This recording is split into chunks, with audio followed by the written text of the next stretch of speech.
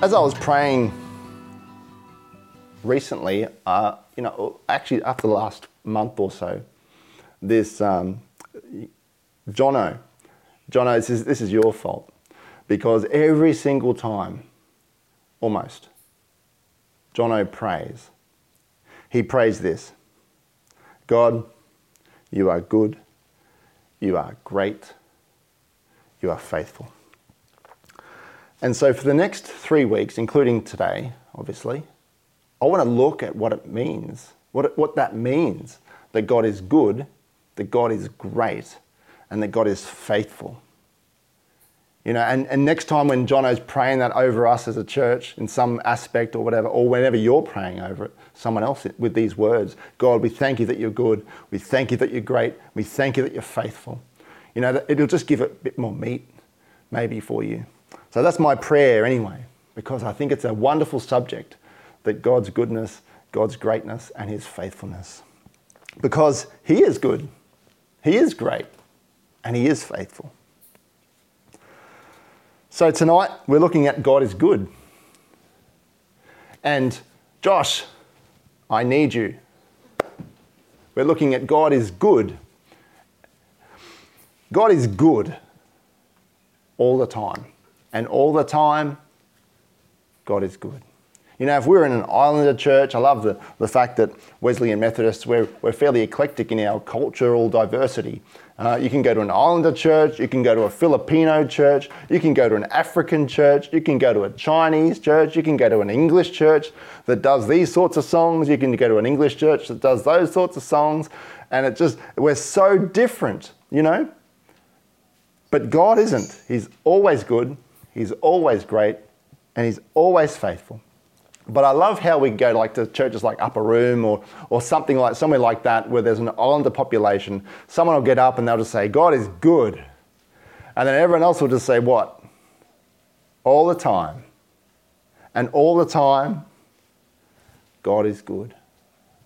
You know, and sometimes we can be in that situation where someone says those words and it almost just kind of rolls off of our ears and doesn't stick, as if there's glad wrap on our ears or on the ears of our hearts. Just to hear those words: God is good all the time. And all the time, God is good. You know, I've been in times where they're not good. Not good times. Not good times at all. And I wish in that time that I could change it, that I might be able to just delete it or just, run away from it. But in that bad time, in that not so good time, God is good all the time. Like all the time. All the time. Every single moment of the day, God is good. He never stops being good. He is good. God is good. You know, we say God is love. Right? God is love. He is holy, light, love, spirit, truth. They're the attributes of God. And he's good as well. God is good. But the word good in our day, I think, it's kind of changed, hasn't it? Like, for example, let's pick on teenagers. I won't name anyone, but pretty much it could apply to any teenager these days.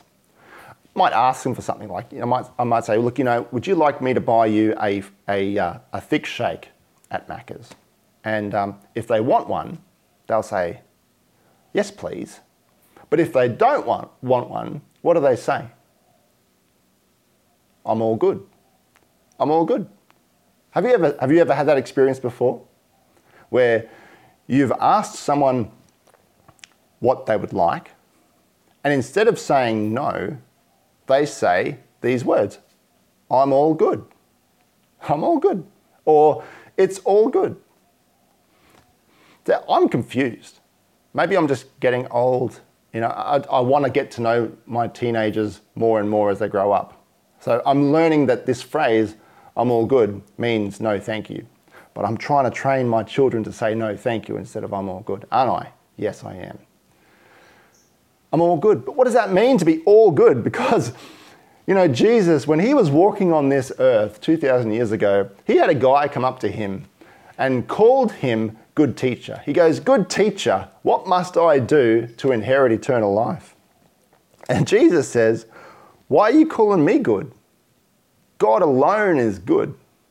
God alone is good." You know, just let those words sink in. God alone is good. But we still use that word good in different aspects, don't we? Like, I had a good day today. I hope you guys are doing good.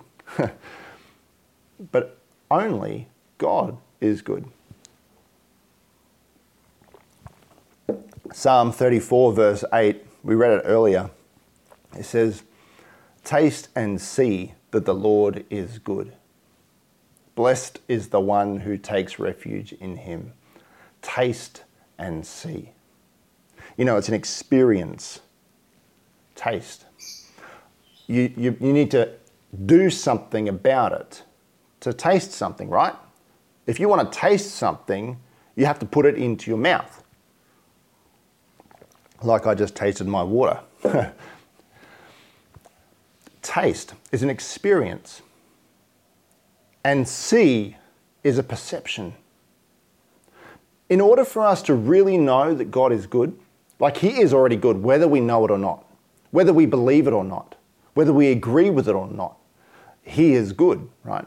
But in order for you and I to experience that he is good in our life, it takes action from us.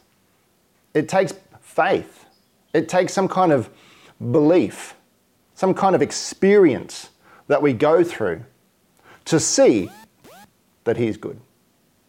It says, taste and see that the Lord is good. It's an experience. He invites us into the experience. And often the experience doesn't look nice. Often the experience is wrapped up in some kind of problem or difficulty or restrictions. But in the midst of that, he wants us to reach out, to taste. He wants us to do something, to trust him in that, to lean on him, and then see that he's actually good in that. Psalm 23 is the psalm of the Good Shepherd, you know. The Lord is my shepherd. Beautiful psalm. It's always at people's funerals, pretty much. But if you notice, throughout that whole psalm, it talks about the goodness of God experienced in his presence. You know, in verse 6 of Psalm 23, says that David writes, "Surely goodness and mercy shall follow me all the days of my life." All the days of my life. Goodness and mercy shall follow me all the days of my life. His presence. The Lord is my shepherd. I shall not lack. Even though I walk through the valley of the shadow of death, I will fear no evil, for you are with me. You know, there's this whole truth in the whole of Psalm 23 about the presence of God in the midst of everything, in the midst of, you know, much, in the midst of darkness, in the midst of the enemy, in the midst of all the days of our life. Whether we see him or not, he's present and he's good. His presence and his goodness go hand in hand. Now I want you to go to Exodus chapter 33, our reading from tonight, and let's see this. Hopefully we can walk away from tonight seeing something about the goodness of God and his presence and how they go hand in hand. They're the same thing. His goodness is his presence because he is good, right? It's a mathematical equation. So Exodus chapter 33, and I've got the NIV just so that you guys know. Exodus chapter 33. And I want you to have a look at basically what Moses is doing here is he's been through a season of meeting with God in the tent of meeting, right? So he would go out of the camp of the Israelites. He'd meet in this tent, and God would come down and meet with him in the tent, and then he'd leave from there. Sometimes Joshua, his mate, would stay there and not leave the tent and still spend time with God in the tent. But then Moses goes on further and he speaks with God, and he says in verse 13, "If you are pleased with me, teach me your ways so I may know you and continue to find favour with you." Right? This is interesting because I would have thought that Moses already knew God. Like, you know, he's had this relationship with God in the tent of meeting. He meets with him in the tent of meeting, you know. It's almost like once a week we come to church and we meet with God once a week. Like it's that sort of thing, you know. You get to know God once a week. But now he says to God, "Teach me your ways so I may know you." So there's this element where Moses, he's not really satisfied with where his relationship with God is right now. And he wants more. He desires more. He's hungry for more. He knows there's more. He's got this desire, this hunger inside of him, this hope that there is more to know about God. I wonder, do you have that? I know sometimes we can get caught up in a rut and think, well, you know, I'm not really sure if I can know much more about God. Well, he wants us to truly ask him, "Teach me your ways so I may know you and continue to find favour with you." And then the Lord says this in verse 14, "My presence will go with you and I will give you rest." Moses should be happy with that, right? My presence will go with you and I will give you rest. Fine, great. That sounds good. But have a look at what he says in verse 18. Moses then takes it another step. In verse 18, after God says that he will do everything and he's pleased with Moses and he's going to be with him and he knows Moses by name, Moses thinks, okay, I'm going to be bold now and I'm going to say this. "Now show me your glory." Moses, a man, right? He's just a man. And he's a man who had his own doubts about himself, about his own leadership. You know, he's like, "God, who am I to be leading your people out of out of Egypt? You know, I'm nothing, you know, and I have a speech impediment. You know, what do I have? What can I do? Who am I?" And he gets to this point, because he spent so much time with God, he gets to this point where he's like, okay, I'm confident to ask you to show me your glory. I think, you know, when you spend enough time with Jesus, you actually believe that you can do more than you ever thought you could. When you spend time with the Lord, he gives you this courage, this kind of assertiveness in a boldness to ask him for more in your life. And Moses says, "Show me your glory." Like he says to God, the Creator, "Show me your glory." No please, no can you please, no may you, I'd like to see your glory. He's like, "God, you've got to show me your glory." And the Lord seems to respond in a way that says, this is good. I like this in a person, right?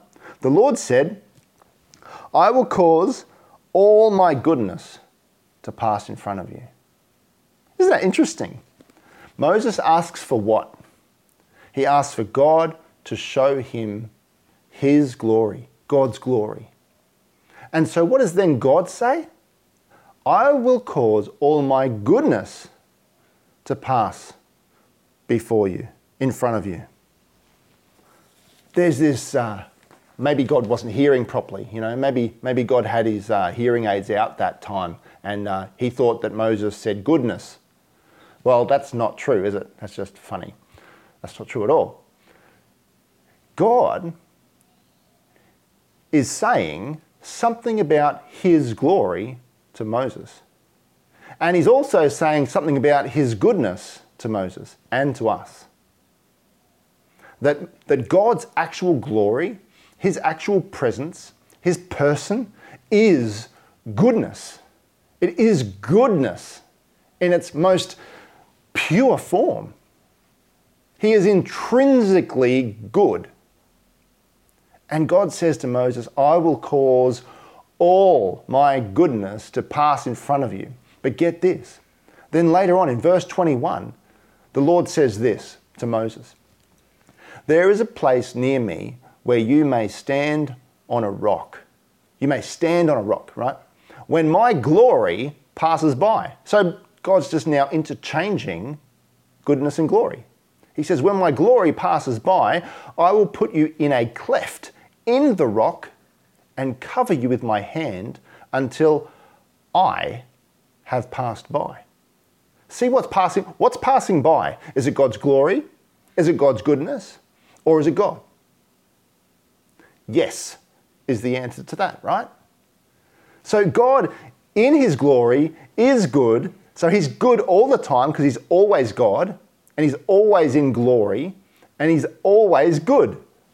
And so what he says here to Moses is, I'm going to cause all of my goodness to pass by you, but you're not actually going to be able to withstand how good I really am. Because he has to put him in the cleft of a rock. He has to hide him in a cleft in the rock with his hand. God's hand is hiding Moses from his goodness. Well, it's actually hiding Moses from his face. Can you see that in verse 23?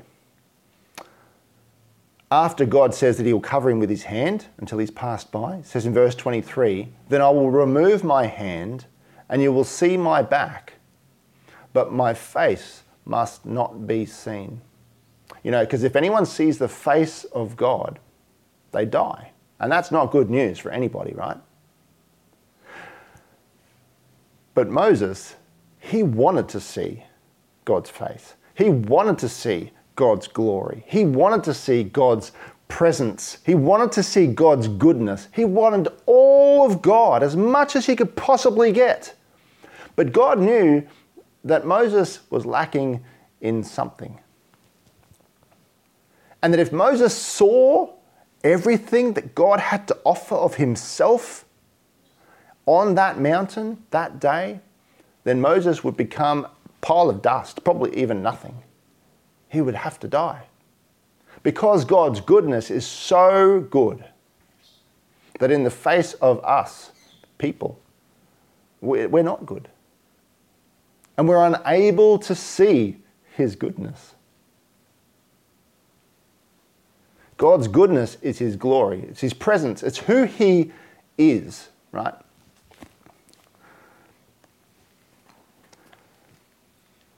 Have a look at verse 22. When God says to Moses, he says, when my glory passes by, I will put you in a cleft in the rock and cover you with my hand until I have passed by.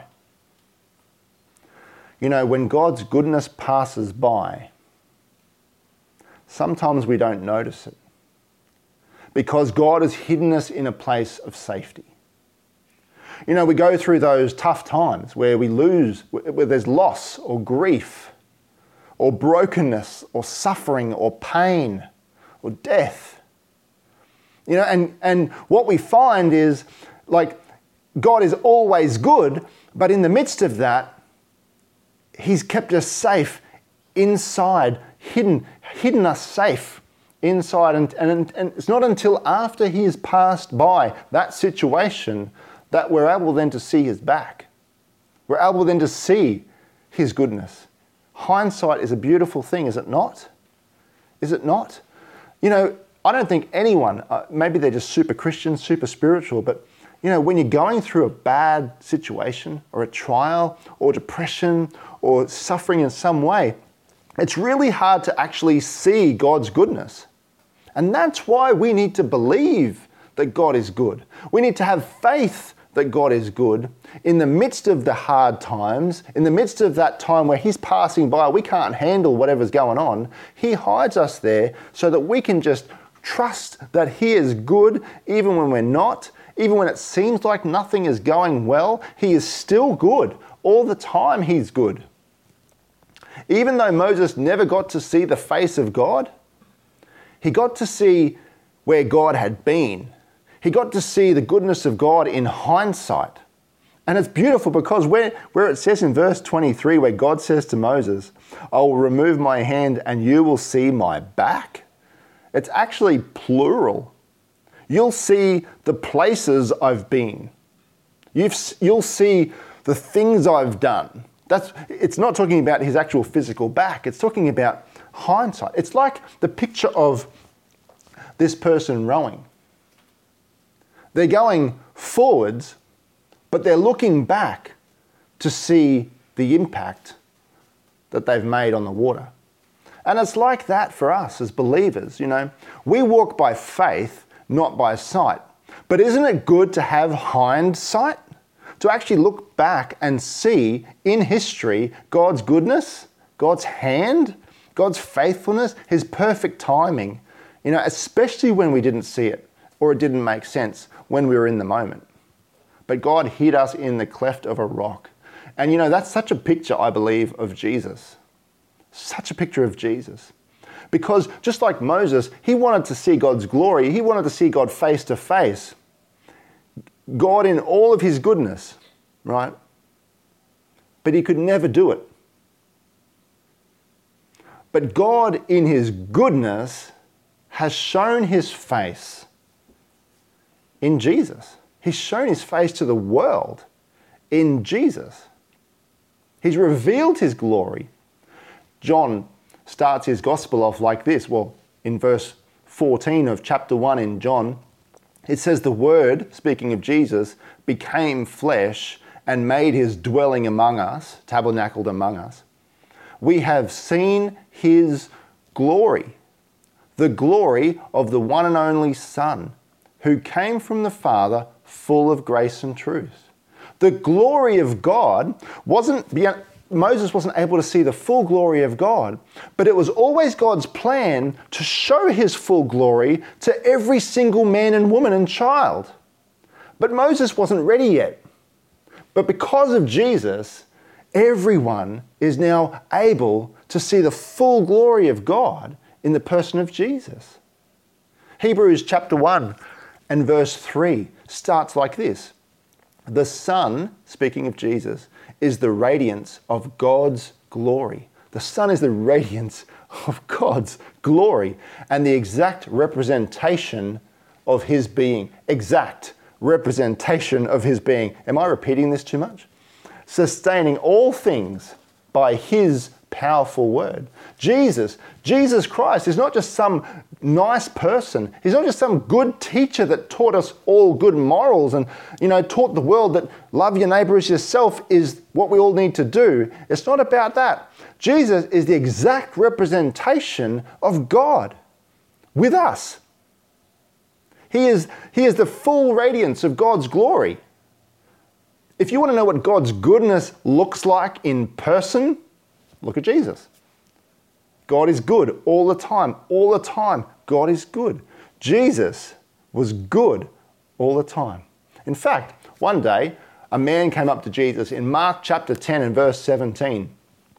And he says, "Good teacher, what must I do to inherit eternal life?"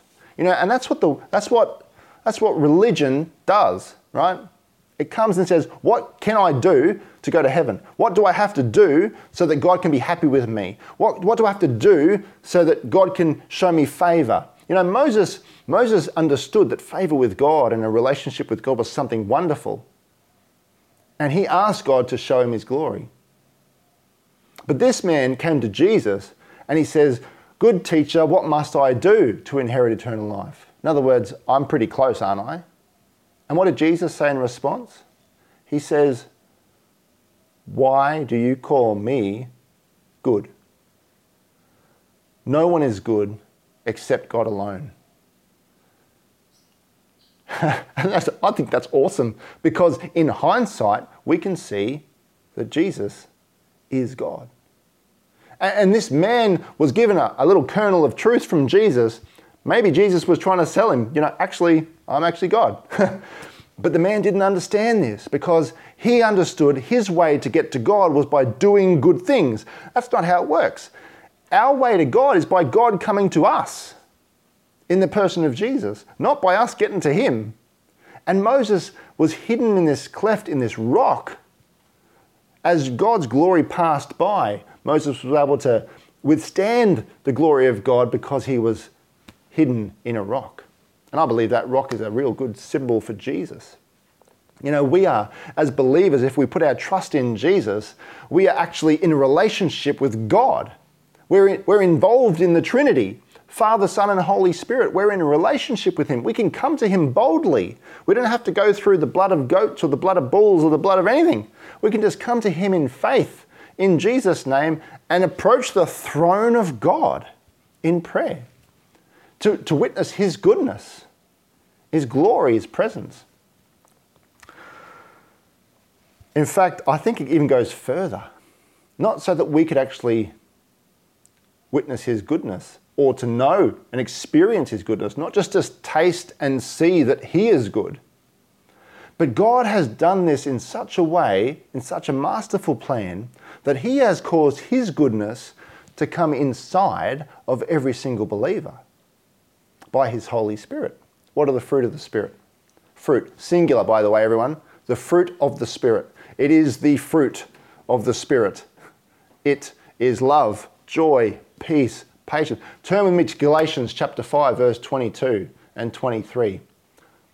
Galatians chapter 5, verse 22 and 23 says, "But the fruit of the Spirit is love, joy, peace, forbearance, kindness, goodness, faithfulness, gentleness, and self-control." The fruit of the Spirit is. All of these fruit are growing at the same time as we keep in step with the Spirit of God in our lives. His joy, His peace, His love, His goodness, His self-control is manifesting itself in larger ways in our life, not for our benefit, but for those around us. Amen? Like my kids are so thankful when I'm in prayer to God and asking Him to fill me with His Holy Spirit, because they know they're going to have a good Father, they're going to have a loving Father, they're going to have a joyful Father, you know, and you tick all the boxes. He wants to give His goodness to you and to me so that we can give His goodness to them. Not to my kids, but to people, you know, to everyone.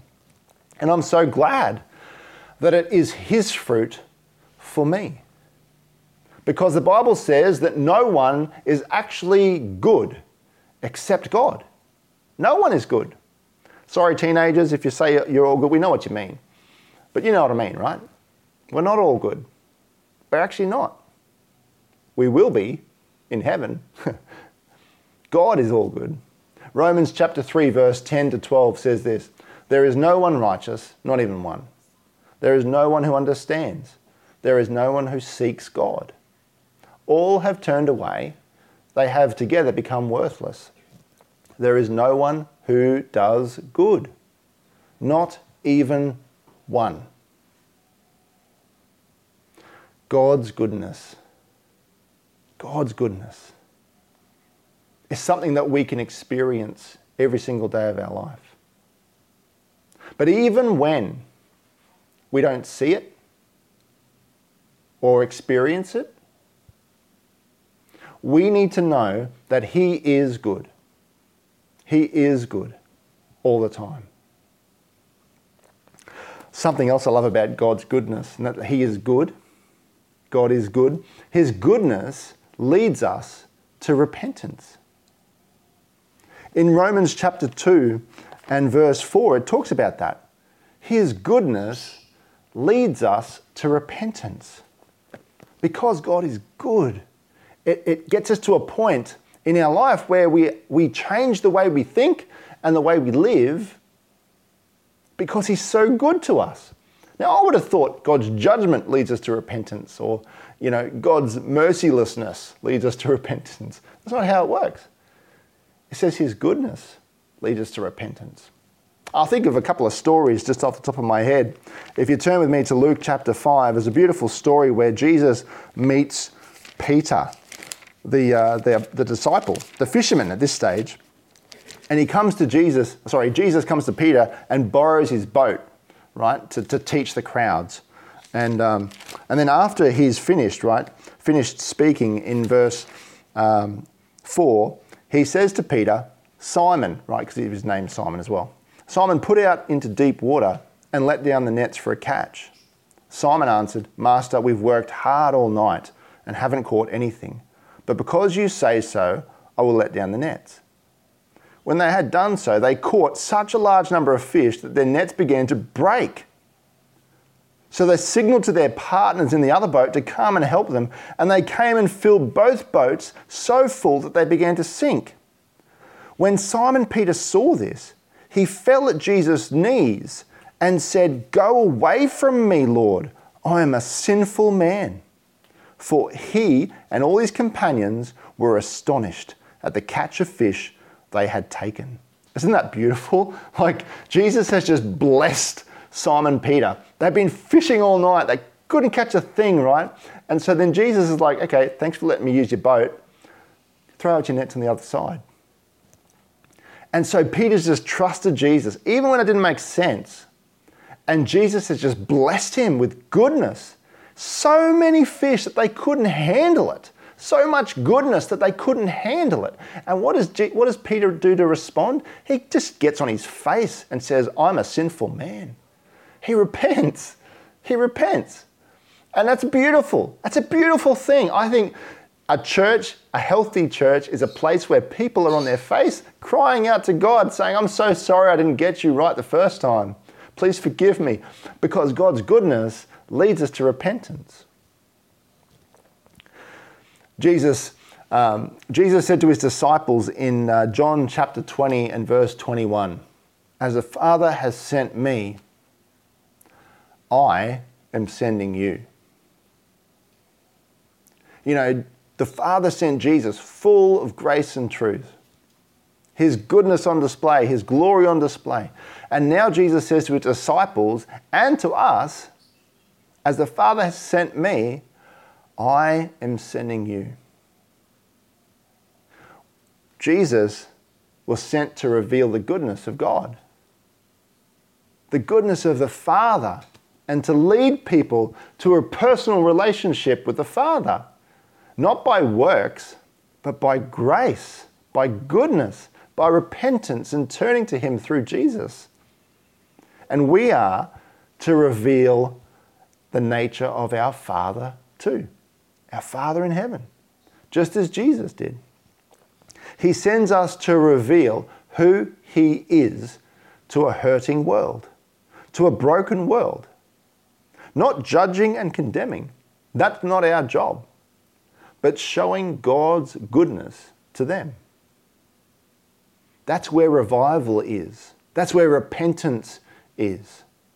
When the goodness of God is so on display to people, you can read about it in the Bible, everywhere where there's goodness, where the goodness of God is on display in amazing ways, there's revival. You know, I remember a lot of my friends, when I started going to church as a young person, they would say things like, oh, I don't deserve to go to church. You know, I'm not good enough. When I'm good enough, I'll go to church. You know, as if going to church was the thing. But a lot of people approach God that way. A lot of people don't even know that God is good. Some people think that he's just waiting to strike them down with a bolt of lightning because they did something wrong. You know, and whose fault is that? If people believe that about God, we should be representing God's goodness, who he is to the people around us, as we're real people getting real with a real God. We aren't good enough. My friends would be right. We're not good enough to be in his presence. But God is good enough. And that's the message. Let's pray. Thank you so much, God, that you are good. And thank you so much that your goodness is something that we can rely on in every season of life. And Lord, we pray that not only will we remember and trust your goodness in all situations, but that we might reveal your goodness in all situations too. Fill us with your Holy Spirit and lead us to honour you. In Jesus' name, amen.